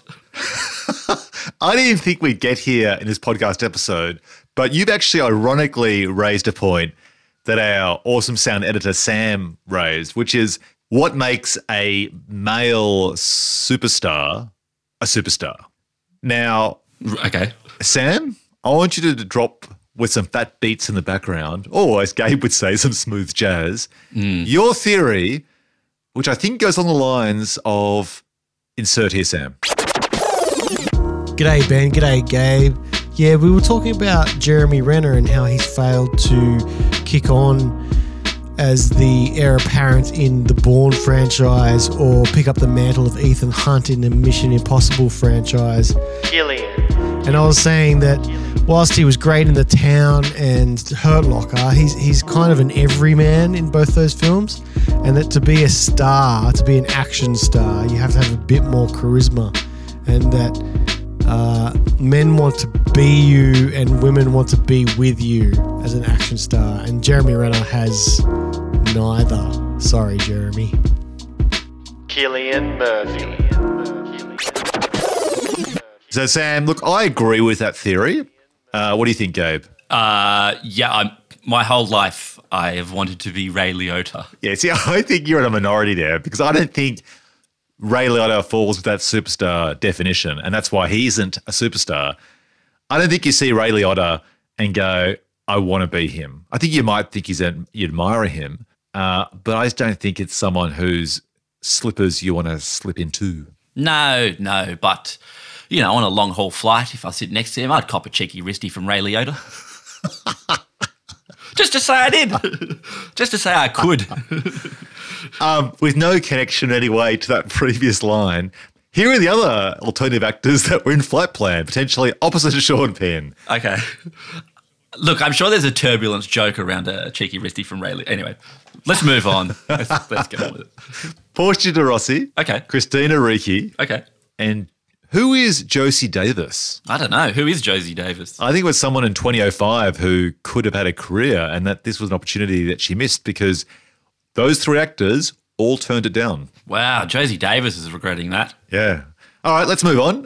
Spot the Aussie. So I think we'll start with the easy one. Flight Plan 2. Oh, yep, 2. Who are they? So we've got Kate, or as she was once known, Katie Behan, who you may remember quite famously from Chopper and less famously from the Wicker Man remake. And the other one... Yeah, do you know who? Was it Greta Scacchi? Scacchi? Yep. You got it, yeah. I didn't even recognise her when I saw the film. I actually saw her name in the credits at the start and thought, interesting. She must have a decent role. I then watched the movie. I don't recognise her. I go back to IMDb afterwards in preparation for this pod and discover that she actually played the therapist. There you go. Red Eye, any Aussies pop up in that one? I didn't spot any in the cast, did you? No, I don't think so. All right. No. I didn't spot any in the crew, did you? No. All right, let's jump ahead to Big Trouble in Little Production. I couldn't find any sense that there was any drama at all around Red Eye, but in Flight Plan, apparently the Association of Professional Flight Attendants called for an official boycott of the film because they thought it depicted flight attendants as rude, uncaring, indifferent, and even one as a terrorist. God, yeah, fair, I guess. Okay, let's jump to the box office. Gabe, have a guess. Which movie was the box office champ? I'm going to guess Flight Plan. Yeah, you got it. Flight Plan, actually, it's quite amazing. It did almost $90 million domestically, plus $134 million internationally, for a worldwide total of $223.5 million. That's not bad, right? No, it's not bad at all. And also, too, like it was only made for, what's the budget? I can't find the budget here. It wasn't made for a big amount. In comparison, Red Eye, it actually was originally budgeted for $44 million, but they slashed the budget, which is perhaps why they also lost some of those bigger name actors like Robin Wright Penn and Sean Penn. John Travolta. But it was originally budgeted for 44, eventually made for 26 million, did 58 million domestically plus 38.5 internationally for a worldwide total of $96 million. So $96 million of a budget of $26 million is pretty good. I just did a quick Google. Apparently, perhaps if we are to believe these results, Flight Plan had a budget of $55 million US. Okay, so that's double the budget of Red Eye, and I can see all that money on screen. Like, I actually think that's actually a pretty good budget. I mean, it's very similar to Panic Room in some respects, but I think the set design in Panic Room would have been actually easier, and you would have basically just paid for a very long shoot because David Fincher likes to do 100 takes. But I actually saw bang for my buck, in Flight Plan on the screen. What do you think? Yeah, and given the amount of money it cost versus what it did at the box office, I kind of feel like if this got made today, you'd have Flight Plan 2 and Flight Plan 3, perhaps as smaller movies, but I mean, it sort of seems like the thing that could kick off a mini VOD franchise. Oh, like Deep Blue Sea 2 and 3? Yeah. Hey, Deep Blue Sea 3 is pretty good. That's what I heard. I hear Deep Blue Sea 2, which weirdly they only made 2 years ago, so almost 20 years after the first film, yet they've suddenly, punched out 2 and 3 within 2 years? Yeah. Yeah. Yeah, I guess the rights expired. Anyway. 2 is terrible, but 3 would recommend. It's got a really nice setting, little atoll. Good. Anyway. All right, I'll check it out. All right, Rotten Tomatoes. Which movie do you think impressed the critics, first of all? I think like a lot of these movies, if they came out today, they would have got better reviews, and I feel I'm going to be disheartened in a moment that these films probably were more poorly reviewed than I would have otherwise liked. Am I right? Okay, well, first of all, is your theory that your heart aches so much for, an adult story that critics would just appreciate it more? It pines. Well, here it is. Red Eye scored 79% with the critics versus Flight Plan's 37%. What? Yeah. Look, I'm pleased Red Eye got good reviews, but disheartened that Flight Plan was reviewed so poorly. I assumed both would be getting basically 52% or so. Yeah, totally. Equally. As for the fans, have a guess.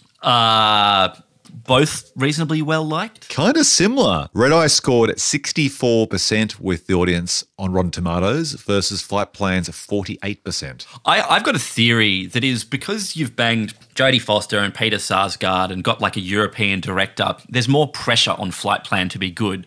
But because Red Eye has a smaller budget with less well-known actors directed by someone who's sort of famous for,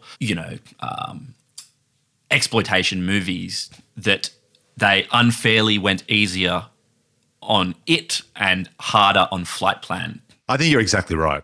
I agree 100%. Which is unfair. I hear you. All right, let's do the awards. Do you know any fat beats, Gabe? Yeah. Boo, boo, Hit it. boo, boo, we do the awards indeed. No, actually, that sounds Can more you like auto-tune that? Hugh Jackman.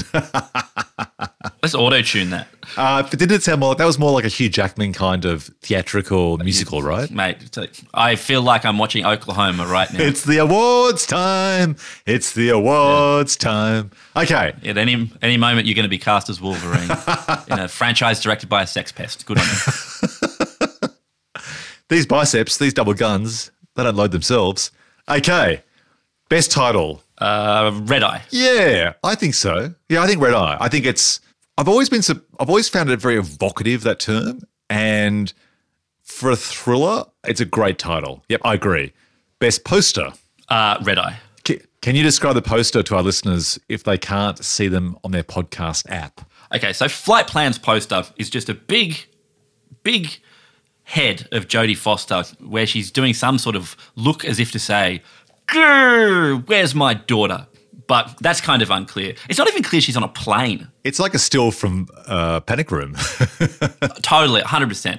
It's just her looking a little bit concerned and very generic. It's a terrible poster, yeah. It's bad, isn't it? Whereas Red Eye, the poster that comes up first on IMDb is you see neither of the actors, or you can't identify the actors, but it's her hand on the center, what do you call that? Center console thing, center armrest. Yep. And she's gripping it as if terrified, and a man's hand is atop it as if is, involved in something bad is afoot.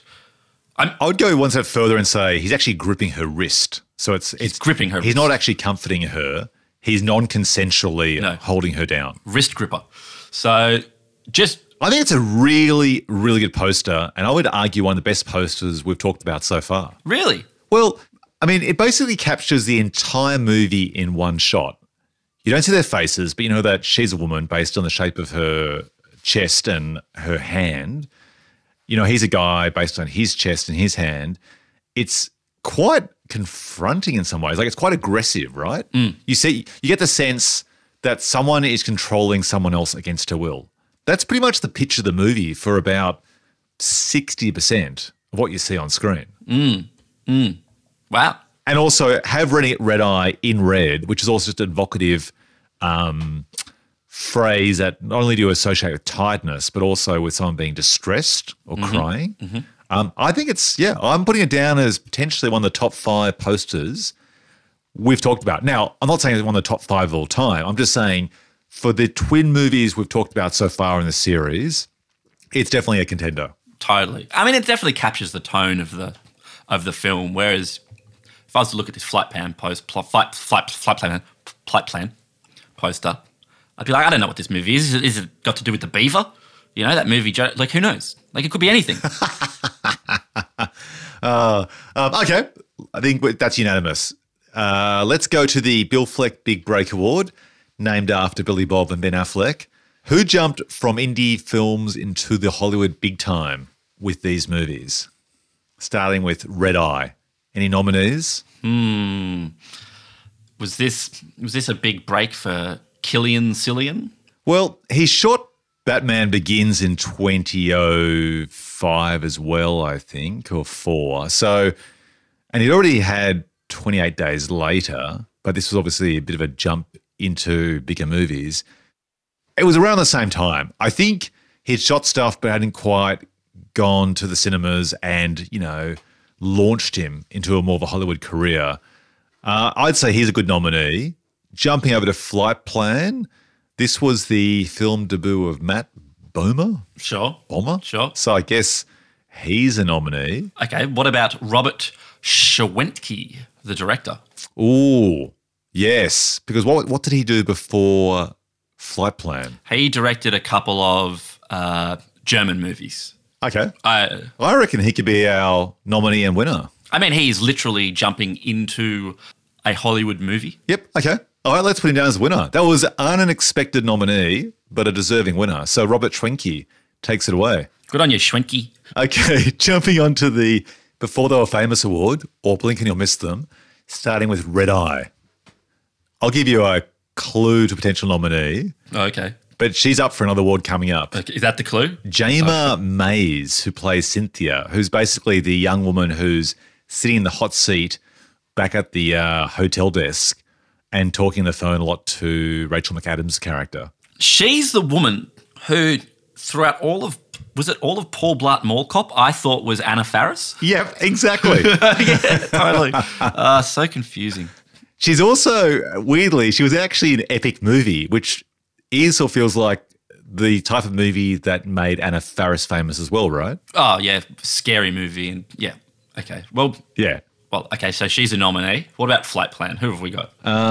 Well, I guess Matt Bomer again could be a nominee.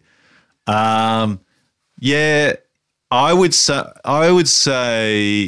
I'm going to say Jayma Mays because she goes to do a bit after this, but she's picking up another award very soon as well, potentially with Mickey Rourke. So I'm putting her down. How about you? I mean, was this literally Matt Bomer's first Yeah, it was his first. movie? Yeah, and it is called the Before They Were Famous award. Oh, yep. Okay, I concede. I mean, Matty Bomer gets it. there you go. People remember him from then Magic Mike, The Nice Guys. Missing out on playing Batman, Oh, really? Superman. Oh, did he has had to then Twice. He went for auditions for the 2006 version by the guy you mentioned before, Mr. Bryan Singer, right? but also the Zack Snyder one as well. Yeah, right. And I guess now he plays Negative Man on Doom Patrol. Does he really? Yeah. Wow, that's a big fall. Negative man whose power is being negative. He's just a downer. Well, if you missed out on playing Superman twice in big movies to launch your career, you'd be feeling pretty flat as well. The character foils plans by just being like, do we have to? And just nags them until they're like, fuck it. You know what? It's just not worth it. Negative. Anyway, I don't know. All right, moving on. The Tommy Lee Jones Show Stealer Award, named after the iconic performance by Tommy Lee in The Fugitive. So, Gabe, in these movies, who stole the show despite being in a small or poorly written role? I've got down for Red Eye, Brian Cox as a nominee. God, I love Brian Cox. How about you? Any contenders? Well, no one can really contend with Brian Cox. Oh, well, he's uncontendable. He's the greatest Coxman of all time. How about Flight Plan? I've got Greta Scacchi. Yeah. Until you had to look up. That was Greta Scacchi. Well, that's it. I didn't know it was Greta Scacchi, but I actually thought she was really good in the role. Like, she's on the screen for a very short period of time, and I thought she was great because she walked that line where you weren't sure if she was a goodie or a baddie, if she was in cahoots with Peter Sarsgaard or was just doing her best as a therapist who happens to be available and on the plane. Totally. I mean, this sort of award, Sean Bean would usually be such a contender, but he's not really doing much in this movie, is he? He's sort of just... Well, apparently the director, Schwenke. Cast him because he actually... Ed Schneebly. What's that? Ed Schneebly. Who's Ed Schneebly? I don't know. School of Rock. It just reminds me of the name. Doesn't matter. Wow. Digression. It's very confusing. It is. Apparently Sean Bean was cast to play against the types of characters he played, like in the James Bond movie, where he's often a villain. So the idea was to try and make you think he might be in cahoots with Peter Sarsgaard, but isn't. Oh, okay. Because, he can be slightly menacing. Oh, yeah. It like, there's that thing where he like dies in everything, right? Sean Bean dies in everything. Here's a clip show. Yeah. So he's either a goodie who dies or he's a baddie who lives. In this, he's just a goodie who lives. And he didn't have much presence on screen. So not a nominee. That's right. So it's Cox versus Scacchi. Okay. Well, give it to Scacchi. Okay. Coxman's going to get an award later on. Yeah, that's right. Moving on. One of your favourite awards, the Mickey Rourke Award, named in honour of the troubled actor who squandered his chance to kick on with bigger roles many times. Who didn't make the most of their opportunities after appearing in either of these movies? That's a tough one. Yeah, well, it's tough, but also because the cast is quite small with both movies. You could nominate Mac Cash, who plays Headphone Kid. I'm glad I don't see him in stuff. I didn't have many. I had Jayma Mays again, who played Cynthia, although she did go on to do things like Paul Blart. Again, another podcast episode which we encourage you to revisit from the vault. In Flight Plan, Kate Bean, the Aussie, what do you think? Well, she sort of went on to, I guess this was yeah. Look, she's done a lot of telly since I just feel if you're in this role since Flight Plan in a Hollywood movie in 2005, you'd be wanting to sort of like head in the Rachel McAdams direction, I would have thought. I feel like it was probably the film that she was in that came out after this that would make her much more of a contender for this award, which was the Wicker Man remake. Oh, so was she in that as well? She was the lead female. Okay. Well, she's a nominee. All right, so unfortunately, Aussie Kate Bean gets the award. All right, let's move on. We're looking at the Winner Chicken Dinner Award. Who came out on top in each of these movies? And was it their career high?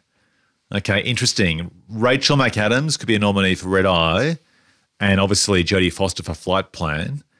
Any other contenders? Doesn't have to be their career high, but who kind of like nailed the movie? Killian Cillian? Yeah, I thought he was too cliched baddie. I thought Rachel McAdams was much better than him, personally. Oh, yeah, totally. Sure. But he is still playing the guy who gets stabbed in the neck and has to like... Yeah. I just... wander around and doing a croaky voice. I just think it's hard to steal the show when you're doing those theatrics myself. Okay, fair enough. What about Flight Plan? I don't know. Who you got, Ben? Jodie Foster. Classic Jodie. She's always solid. She's always great. Jodie Foster never does a bad performance. She's always believable. She's always grounded. She always seems to track her emotions in a movie quite well. Like, she must be very good when obviously you shoot movies out of sequence. I always feel she's consistent through the movie. I think you are 99% right there. Jodie Foster is never bad in a movie, except in that one movie where she does the South African accent and lives on a space station. Which one's that? Elysium. Oh, no, that's not Jodie Foster, is it? Elysium? Oh, yes. Yep, you're right. Apparently she really wanted to work with that director and then agreed to that accent. She, unfortunately, you are right. She is terrible in that movie. And I think that's probably the only blip in her career. Oh, maybe Nell, the movie Nell. What are you talking about? She does all kind of stupid ass accent, just a little divergence. Like, I hate it / love it in movies where actors have to do made up languages, whether it's dumb Elvish in Lord of the Rings or Nell's language in this. I can't think of anything more excruciatingly embarrassing than being on set while an actor is like doing like made up language. And then having some... Maybe it says something about Australia and our vernacular, but I've got to say that Aussies like in Lord of the Rings, Hugo Weaving and Kate Blanchett, they somehow pull it off. No, they don't. It's so dumb. It's so dumb and embarrassing. And then, there'd be... Look, I'm sorry for all the people out there who speak Klingon or whatever the fuck, but it's just dorky. And they had some sort of like... language expert on set to give them pointers about made up vernaculars and so on, which I'm sure is really interesting and stuff for those dorks, but god damn it. I just think about how goofy it would be on set. I hear. Talking in gibberish. So well, we've got to name a winner here, so it has to be Rachel McAdams, right? Well, yeah, okay. Let's give it to Rach. All right, moving on. Next award, Best Dialogue. What's your favourite quote? Because these films don't feel like quotable, but did any jump out? Long answer, no with a but. Short answer, yes with an if. And no, to be honest. I can't remember any lines that really stood out. Yeah, I can't think of anything. I went back to IMDb to try and find something, and all I found was Captain Rich saying quite coldly, "A teddy bear does not constitute an inaccurate passenger manifest," which is just... I guess a line that's kind of clever. But yeah, there was nothing. I agree. Let's move on. Like, these films were very unquotable. Agreed? Agreed. All right. The Nicolas Cage Chewing the Scenery Award, starting with Red Eye. I think we know the winner here, right? Well, yeah, I mean... Mr. Murphy. Cillian Murphy. And fairly so. I do appreciate the choices he makes. What about Flight Plan? Well, if you think of that iconic scene in Predator where the camera dollies in as Dutch, played by Arnold Schwarzenegger, and who's the other guy? Apollo Creed. What's his name? Carl Weathers. Do that muscular kind of hand grab. Oh. I feel like Peter Sarsgaard and Mr. Murphy are doing that same thing between these two movies. Just locking hands with little skinny white biceps, as trying to flex to say... Who can chew the scenery more than each other? He's got that sleepy-eyed thing, though, Mr. Sarsgaard, Very sleepy, very sleepy. What do you think? Totally. I agree. I feel like he's played this part in lots of movies, Peter Sarsgaard, but then when I checked his IMDb, he hasn't. It's like, I think is he married to Maggie Gyllenhaal? I think he might be. Exactly, yeah. I feel like she's played that part that she plays in that movie where... Denzel Washington has to get to a safe house. I can't remember the title of the movie. But where she's like the 2IC in a room with computer monitors. I feel like she's played that 100 times. Maybe only twice. Well, she played it in Olympus Has Fallen, I think, as well. Oh, did she? I think so. Or White House Down? White House Down, I think it is. Oh, yeah. And the one where Jake Gyllenhaal goes back in time. But that might be a different actress. That might also be... Source Code? That might be not Maggie Gyllenhaal. That might actually be Vera Farmiga. Oh, you're who right. Was married to Peter Sarsgaard's character in the movie Orphan. What? What? Very confusing. What? Very confusing. Look, here's the thing. Peter Sarsgaard as well, I think, unfortunately, comes across as a bit creepy. Oh, he's smarm. A lot of smarm. So is it An Education? What's that film he's in with the actress from Drive? An Education. An Education. He's great because he comes across as being charming but sleazy at the same time. In this film, he's kind of the same. Like, at the start, they set him up to try and be an innocuous character who's complaining about kids crying around him. But if that's him trying to be heartwarming to a stranger to convince them that he's like, just like them, he's not an air marshal. He's a regular Joe who's unhappy with noisy kids and having a little rant. He comes across as just a whiny bitch. Fair enough. So I've got, I've got Mr. Murphy for Red Eye. Okay, so let's give it to him then. All right. Moving on, the Taking a Paycheck Award, which speaks for itself. I've got Brian Cox for Red Eye. I mean, Totally, sure. yeah, and Flight Plan. No one really jumped out. I think everyone was quite happy to be in that movie for the cash and wasn't slumming it. And I suspect Jodie Foster actually, wasn't doing it for the money either. Although it is a very similar role to Panic Room. You could argue that she wasn't stretching herself enough. No, and before I rewatched it, there was chunks of the movie that I actually thought were Panic Room.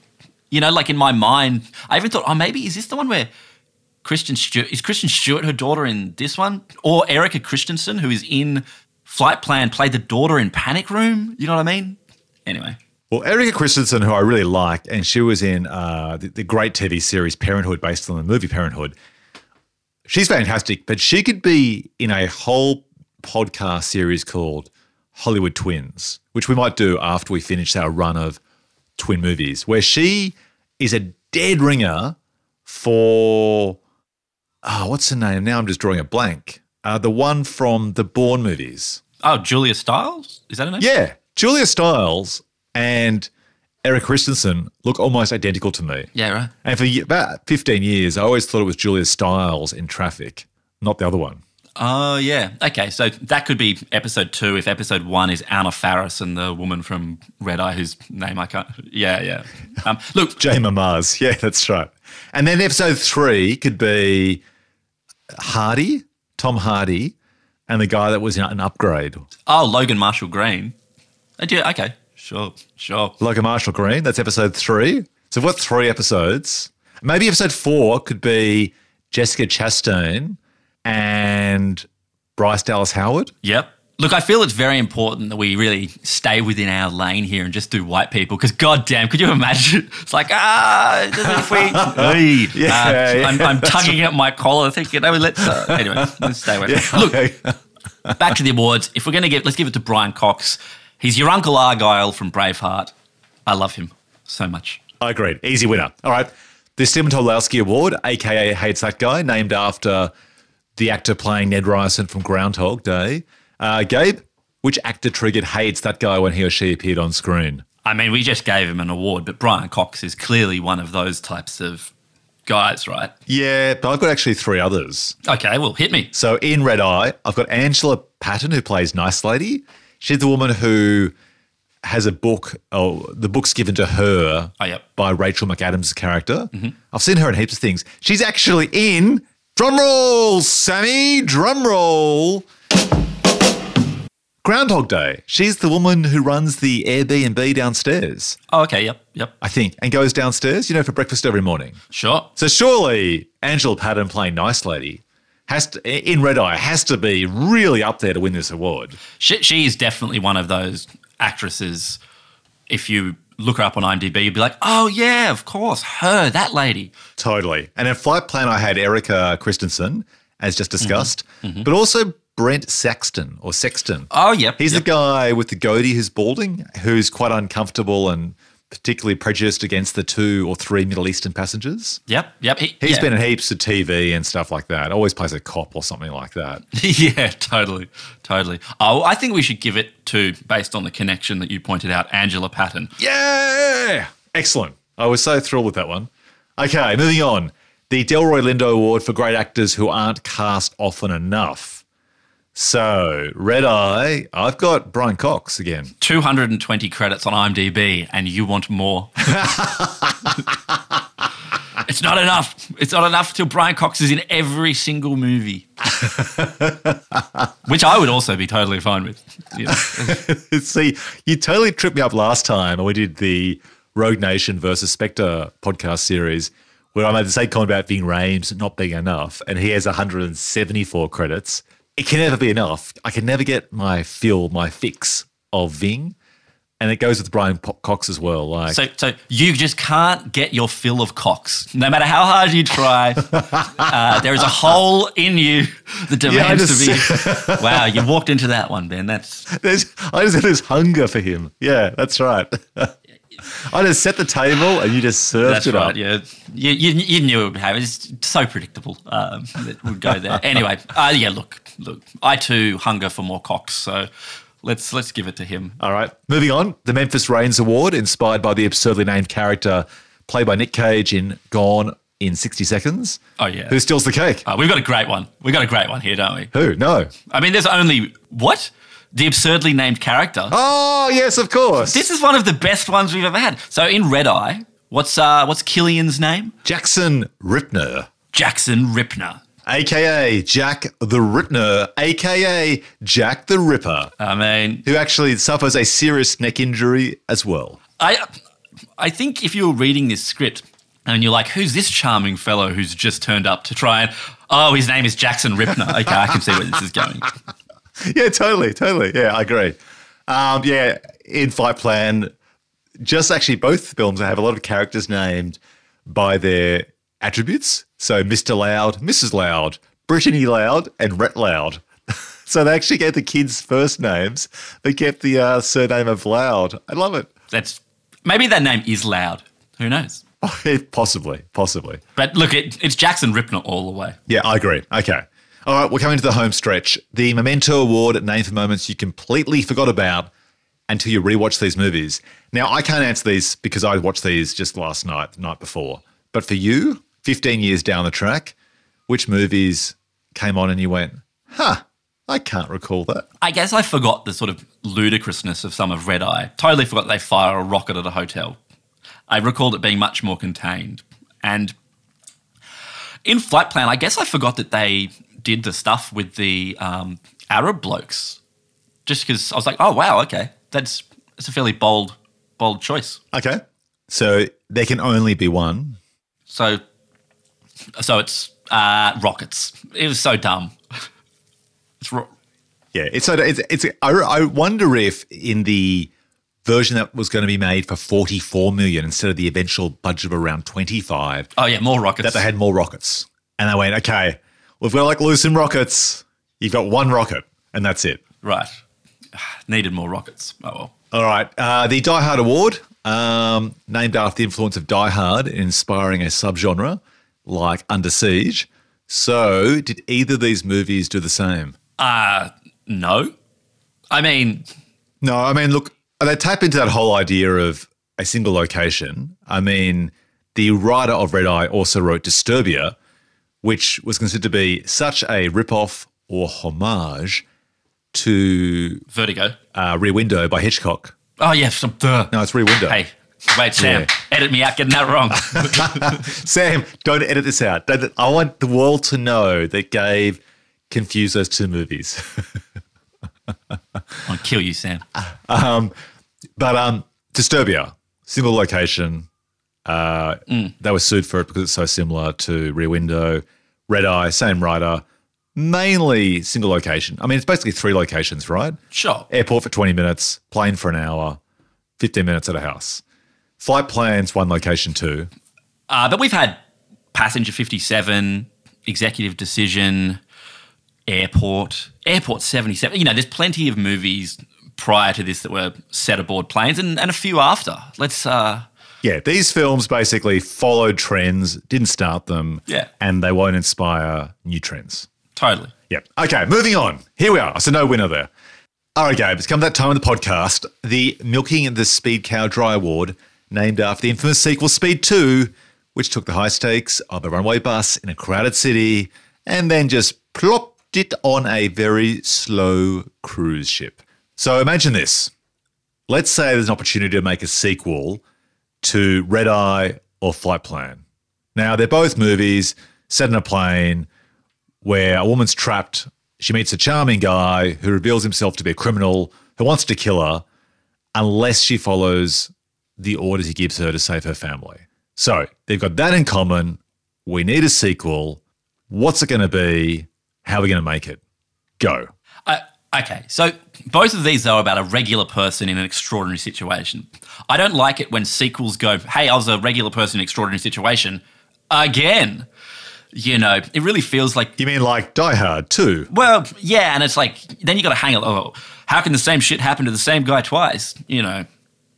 So I think both of these movies would totally lend themselves to in-name sequels, but sort of come up with a new idea or new characters. All right, so first of all, let's look at it this way. Flight Plan made about 250 million or so around the world from a budget of 50-ish, so it made money.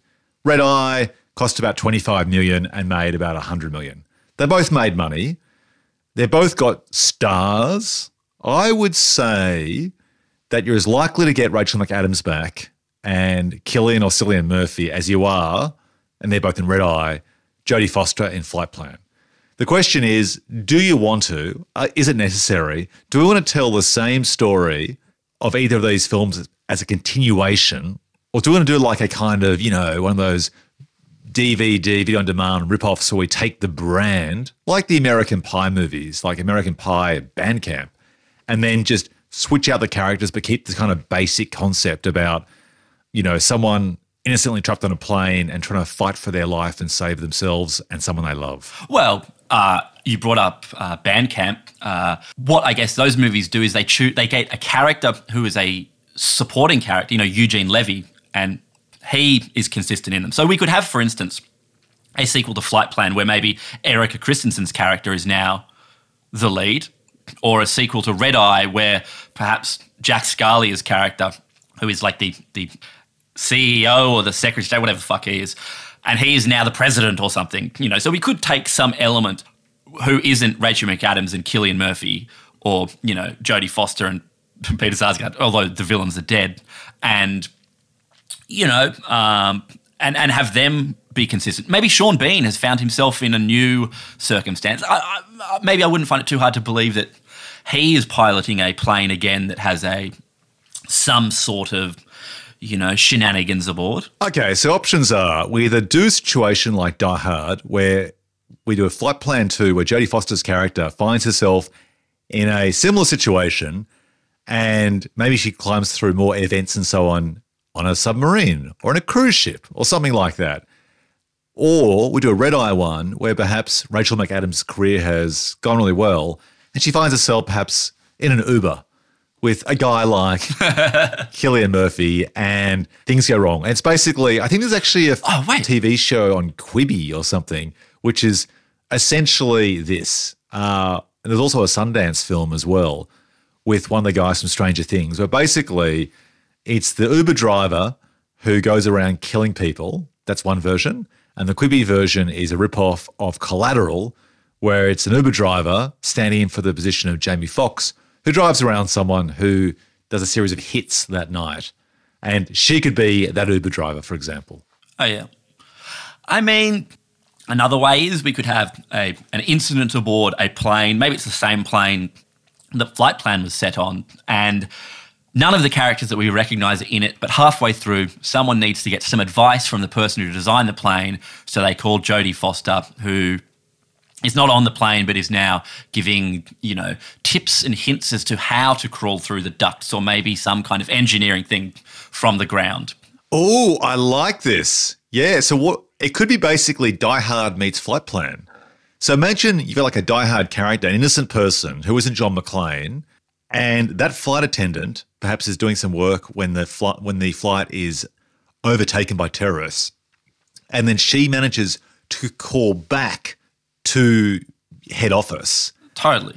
So, and Jodie Foster puts on a little headset, pulls out the schematics of the plane that she designed, and then basically is sort of her guardian angel, walking her through the plane, teaching her how to sort of like unplug electronics and do something. Yeah. So it's kind of like she's doing the same thing as Jodie Foster did in Flight Plan, but the stakes are higher because if that comms cuts out at any stage, which it will happen throughout the film, she's alone and can't save the day because she's a humble flight attendant, not an expert architect or designer of planes. That's right. Jodie Foster is basically the Reginald VelJohnson character from Die Hard, the Sergeant Al Powell, the cop on the ground, whom They don't meet until the end. Or aren't there films like The Rock? You know, you've got like sort of the person that Oh, yeah.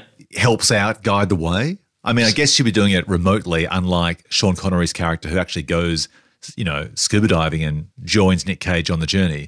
But it's the same idea, right? It's sort of like a mentor-protege relationship. Totally. Or, how about this? We just blow her up in the first scene. Like Executive Decision. We take a hero and get rid of them. Yeah, you know, they're like, it's like The Rock where they're like, there's only one person who knows how to sneak back aboard this plane. She did it before when her daughter was missing. And then she gets on the plane, bang, her head gets sucked out of the exhaust. What if the daughter from the first film grows up to be a flight attendant and she's the one who's get coached through how to save the day by her mum? Ooh, okay. Oh, I like it. I like it. But maybe their relationship is strained somehow or something. So at the same time, oh, yeah. They haven't spoken for 10 years because of this scarring experience, and basically they're reunited over a comms network to save the day. Yes, that's right. And through the course of it, they repair the broken relationship. They say those things that they never could. They were just waiting for a high pressure, high octane situation to be able to say, Mum, I love you. I like it. How does it end? What's our third act? Well, I mean, apart from saying I love you. Well, I figure that basically she's going to do something on the plane. Jodie Foster said, right, you're going to have to set off an explosion that creates a hole inside the plane that will suck everyone out. But you got to make sure that everyone's got their seatbelts on first. And it will suck out most of the terrorists, right? But if we go pear-shaped, and the plane will crash. So this is your chance by pulling this lever or pushing that button. This could be the beginning of us saving the day or the end.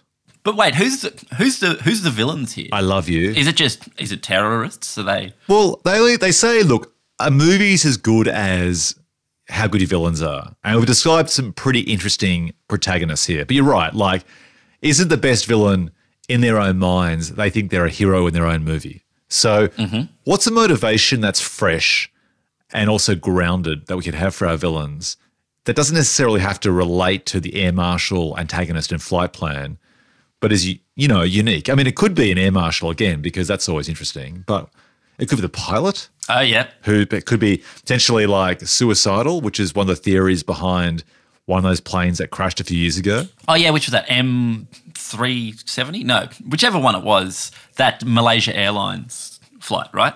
Yeah. Exactly. Yeah. Yeah, I mean, I guess we don't want it to just be another movie about a guy trying to steal $50 million, right? Yeah, I figure it can't be about money. And I always find it more interesting if someone's actually doing something for good. So I like it when you've got a situation, and what's that expression? That one person's freedom fighter is another person's terrorist. So what if we have someone who comes on board the plane, they're idealistic, they're perhaps in their early 20s, at uni from Brazil or somewhere, and they're trying to keep the plane at ransom to get a government to do something good. It's a bit like the character we've talked about before when we pitch these types of ideas. Ed Harris's character in The Rock. In The Rock, sure. Where it's a baddie who has a good ambition and the right sentiment, but the wrong execution. So what could that leverage be that they need? Could it be perhaps let's say it's a Chinese university student who's demanding the release of a series of Chinese students from Hong Kong that were unfairly jailed for protesting undemocratic elections. Okay, sure. Or yeah. No, Go on. no, I like that. Yeah. I mean, something. So free these people, or everyone on the plane dies, and perhaps some people on the plane might include perhaps an influential politician or someone of royalty. Yeah. I mean, who knows? Maybe these people know something, and there's government people who just want to shoot the plane down, you know. Maybe they're flying over non-American maybe they're flying over, you know, Chinese or Russian airspace, and there's a desire from some other villains on the ground who just want to make the whole thing go away, you know? Probably like various conspiracy theories around things like... What if we take... You know, it's like just pulling stuff from the headlines, really. What was that plane that was shot down over Russia by the Georgian separatists? Like, you know, that happens in real life. It does, but I also just thought of some other fictional reference which we just walked pretty closely to before. Oh, okay. What if it's like The Rock, right? Where what if the ambition is like humanitarian, like freeing these unfairly jailed protesters, but then once they get close to getting what they want, a bit like in The Rock, the 2 or 3 other accomplices say, actually, you know what? We don't care about freeing those people. We want $50 million. Oh, nice. So you have your cake in it too. And so now what happens is the 2 villains are kind of butting heads and perhaps an uneasy alliance forms. I love an uneasy alliance. Yeah, I know you do. Between the humanitarian leader who never wanted cash in the first place and perhaps our character who's the daughter of Jodie Foster. Yeah. Look, if it's a race against time with an uneasy alliance, mate, I am there. So how do we land this pitch, to excuse the pun? How do we bring it home? How do these 2 come together to save the day? Do they jump out with parachutes on? Does she take over the plane and land it? Do they somehow, get the villain, the other one sucked out of the plane? What do you think? I think all of the above. I think you want the hero and the villain to team up to take out the other villains. You want them to have to try and land the plane together because the pilots are dead. You want the hero to have to maybe cover up for the original villain to allow them to somehow escape. I like the end of the Fast and Furious. Or the end of The Rock. Basically, you want to transplant the entire plot of The Rock onto a plane. On a plane. Excellent. All right, and at the very, very end, a bit like in the final scenes of Armageddon, where we see the character reunited with his wife and child, as they're walking down the tarmac, we see Jodie Foster waiting there for her daughter. They've rekindled their family relationship. They'll be together again, and they hug. I like it. Or there's a smile. Flight Plan 2, huh? And what's the title? We need a title. We need a kick-ass title. We're taking the brand of Flight Plan. We're trying to lure back Jodie Foster and really get this studio executive to really buy into this idea. What's that title going to be? Well, we need more really, really cool flight terms. Or we just do Flight Plans. No. We can do better than that. What have we got? Course Deviation, Dead Stick, Delta Wing. Do we keep the name Flight Plan or do we abandon that? Oh, yeah. Flight Plan 2, longitudinal axis. Flight Plan 2, turbulence. Well, Flight Plan 2, Risty from Ray Liotta. Flight Plan 2, terminal velocity. Wind shear. Flight Plan 2, drop zone. Altitude sickness. How about Flight Plan 2, high octane? But what, I guess they're starting to get into this sort of director VOD, but Flight Plan 2, deadly cargo. Flight Plan 2, something cargo. What about something really out of the left field? Flight of Plans. Flight of Plans. I hate it. All right, we need a title. Quick. The wristwatches. Well, look, we're bringing back everyone. Just call it Flight Plan 2. Done. Okay. But don't overcook it. Done. And that is how we make a sequel to the Jodie Foster starring vehicle Flight Plan. Gabe, love this episode. Love these movies. Hollywood, please make more of them for the cinema so Gabe I can watch them on video on demand later on. That's exactly right. That's right. All right. But as we established, it was Ben's fault. It's Ben's fault. That's right. And only mine. We're in this pickle. All right. Yep. Let's tie a bow on it. That brings us to the end of the show. A huge thanks to our awesome sound editor, Sam Haywood, who has made this episode sound pretty damn sweet, I'm sure. And if you've listened to some recent episodes, it's really adding a bit of flair, a bit of audio magic, some sick beats. So you can catch Sam as @ShowtownSound on Instagram. Gabe, where can listeners find more of your work and musings this week? Twitter @GabeDowrick. And I'm @Ben Phelps on Twitter and Instagram and youtube.com/Ben Phelps. And you can find this podcast and all my podcasts, including Twin Movies, in the usual places like Apple Podcasts, Spotify, and Google Podcasts. Thanks for listening, folks. If you enjoyed the show, hit us up on social media and share it with your mates. Take care and stay tuned for another Twin Movies battle very soon. See you, Gabe. Bye, Ben.